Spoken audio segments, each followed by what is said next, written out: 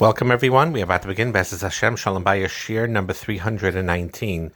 This shir, and probably the next shir, is not just something that will be tremendously helpful for Shalom Bayis, and it definitely will, but it's a eitzah regarding all of life.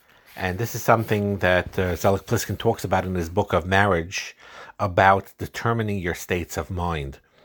To be able to choose the state of mind you are in, which your whole quality of your life overall, your emotional state, your mental state is dependent upon this, and it certainly affects marriages in the most profound way.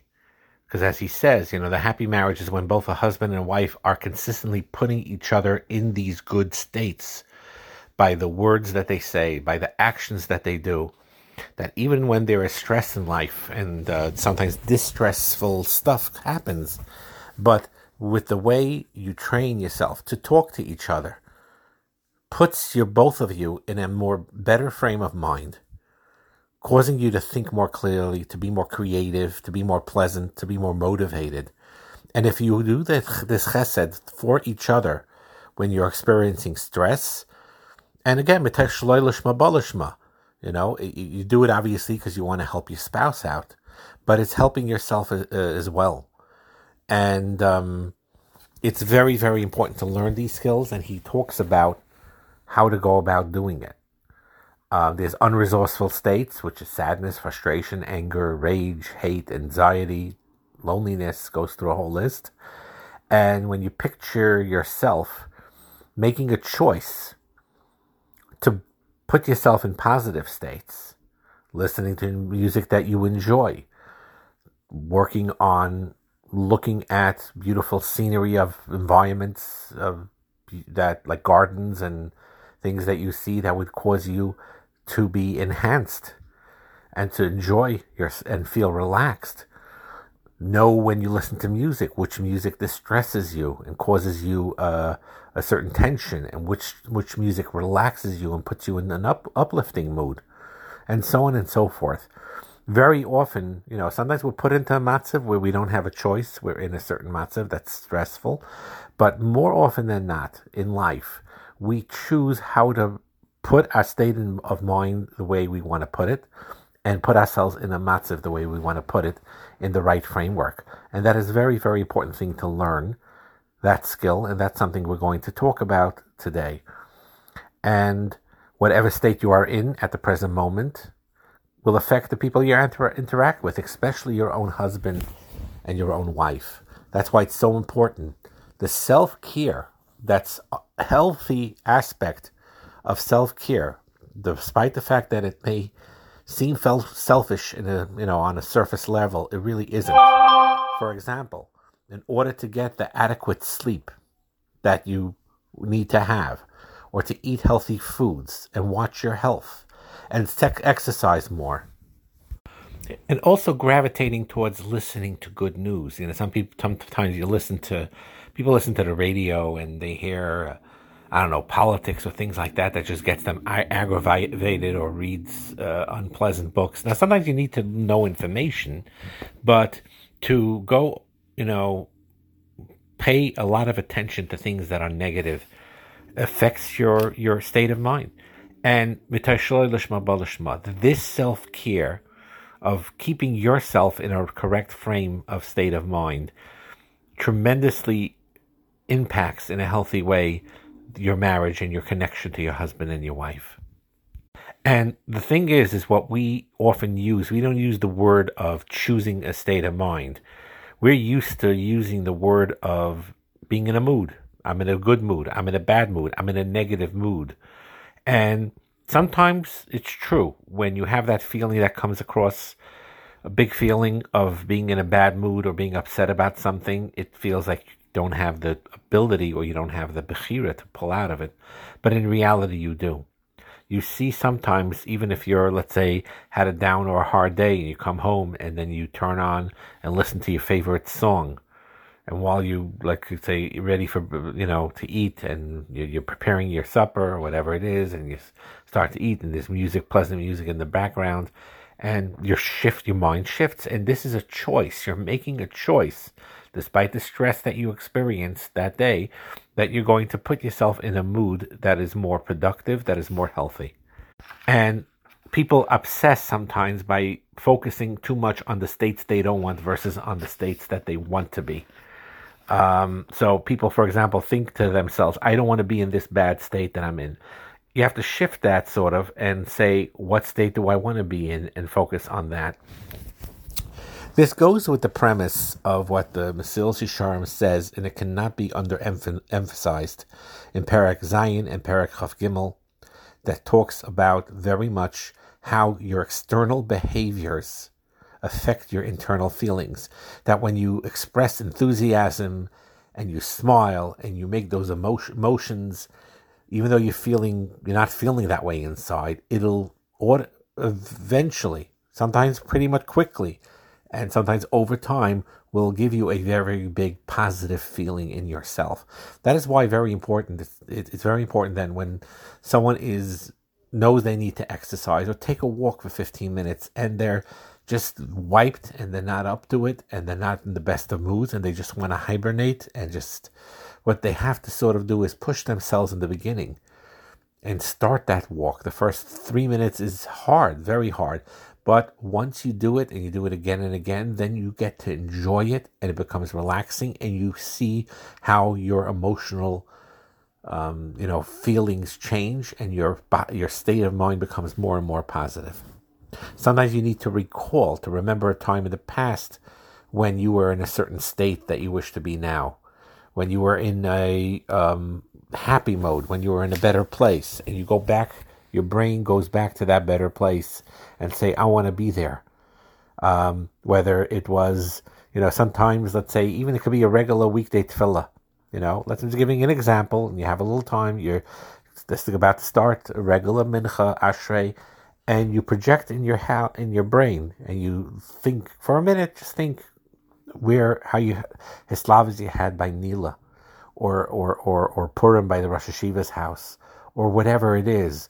And then your mincha, even though it's a regular daily mincha, okay, it won't feel mamish like in Kippur. We're not on the Madrega, but you'll have a certain uplifting feeling by just thinking about those things.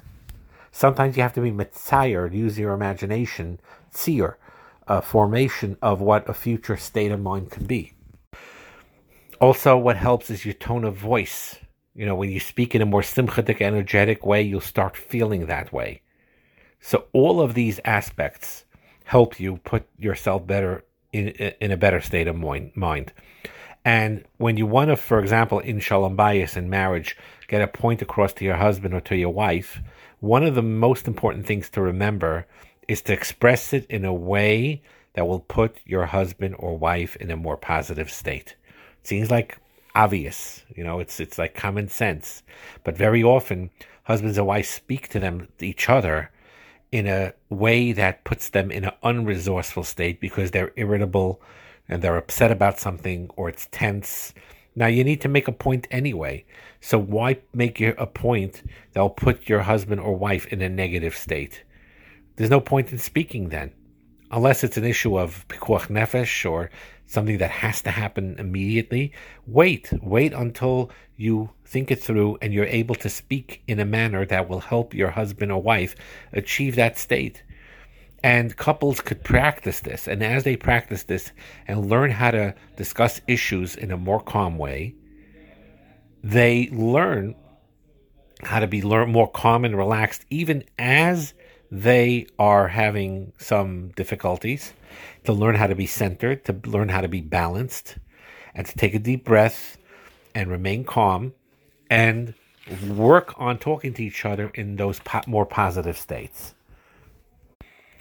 I want to mention a few anecdotes that Rav Zelig Pliskin brings in his book about these states and how to reframe them that I think would be very, very important.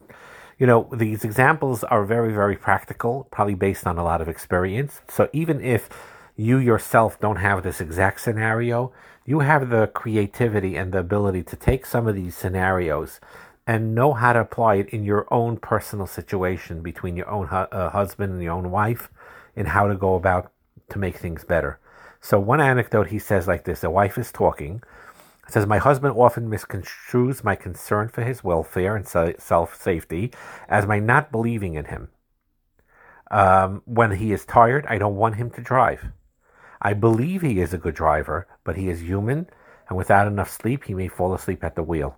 By the way, this scenario, it's clear, is quite a common thing, And when my husband, I tell my husband to take a coat, he sometimes responds angrily, you're treating me like a little boy.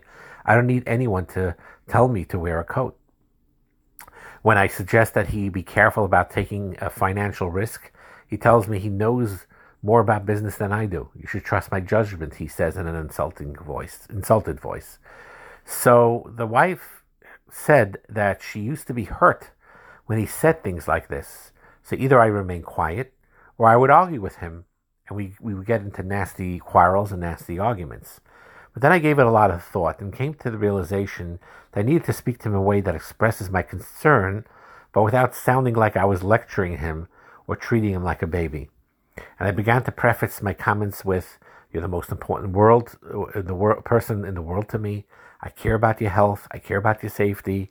Please realize that my concern is coming from a feeling of love and caring. Even if you think I'm wrong, perhaps you can humor me and help me become more calmer. This introduction put my husband in a good state and made a major difference in the way he accepted my comments. So driving, he's driving like 80, 85 miles an hour. You could say, just for my sake, please, it's getting me nervous. Could you please slow down for me in a calm way, in a way he doesn't feel threatened? But this is a common thing that husbands need to understand a lot when the wife sometimes may sound like she's treating you like a child. Please put on the coat, you're going to catch a cold.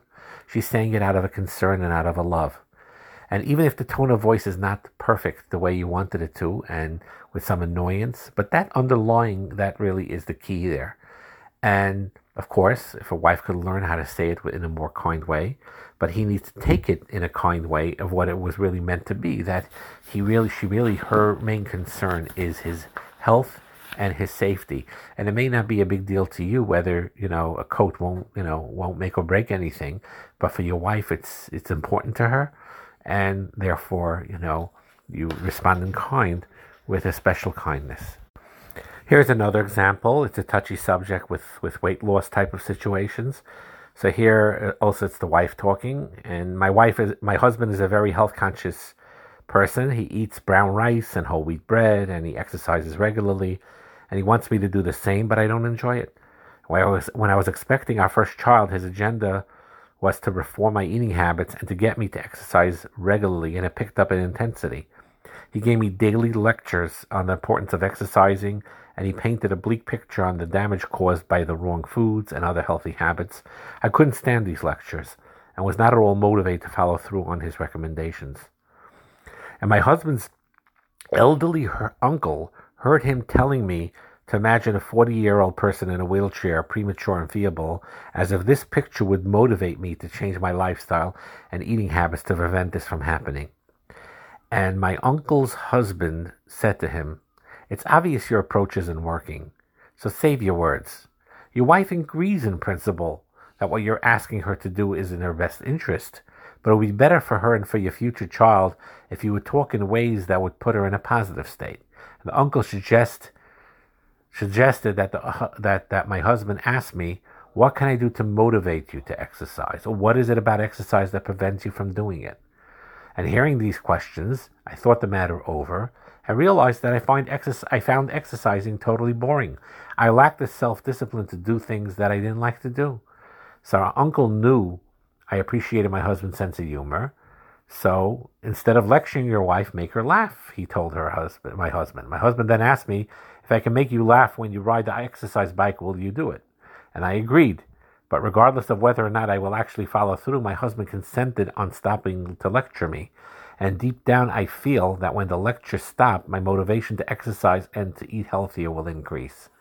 So this is a touchy subject sometimes, because sometimes one spouse needs to tell the other spouse if they're really, excessively eating in a non-healthy way, so it has to be brought up. But, to overdo it or to say it in an insensitive way, is counterproductive.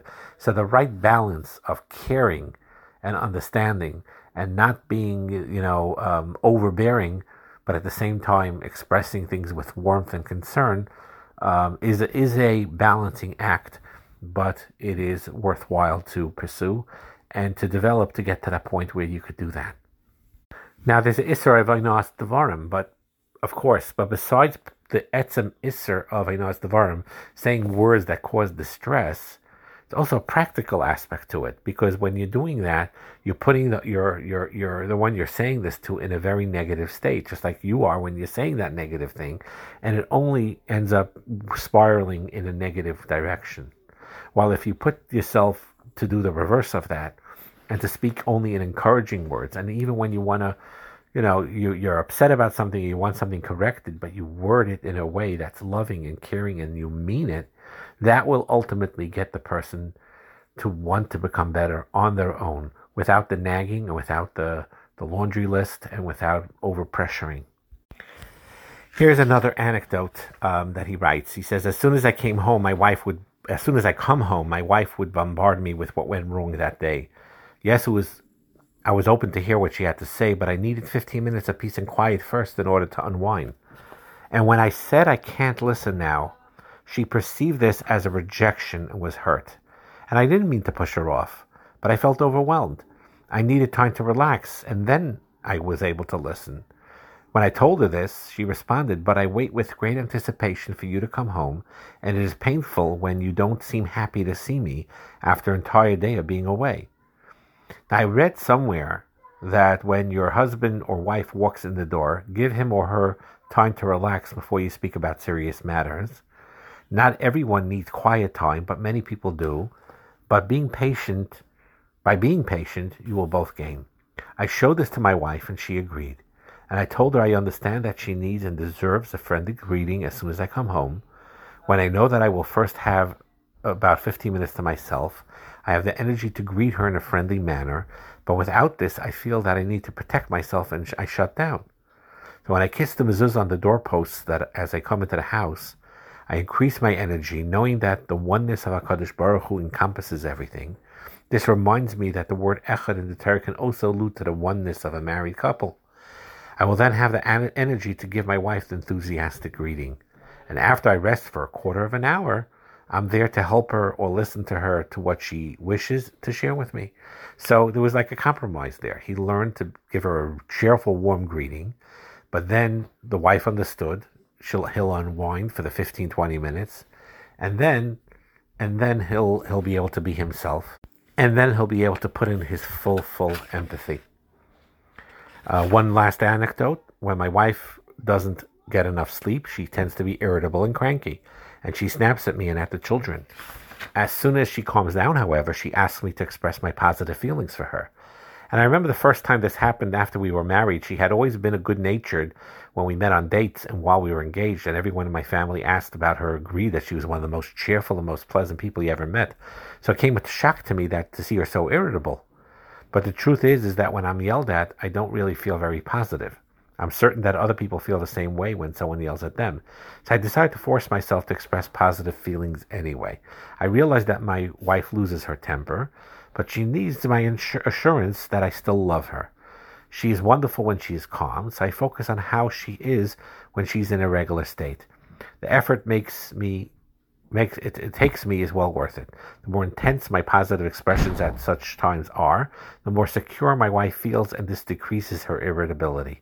Since we have repeated this pattern many times, she understands her crankiness as a message saying that she's tired and in a vulnerable state and needs my reassurance.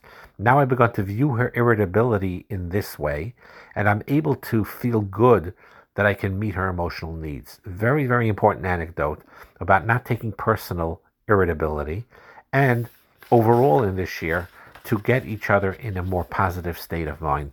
Hatzlacha and bracha.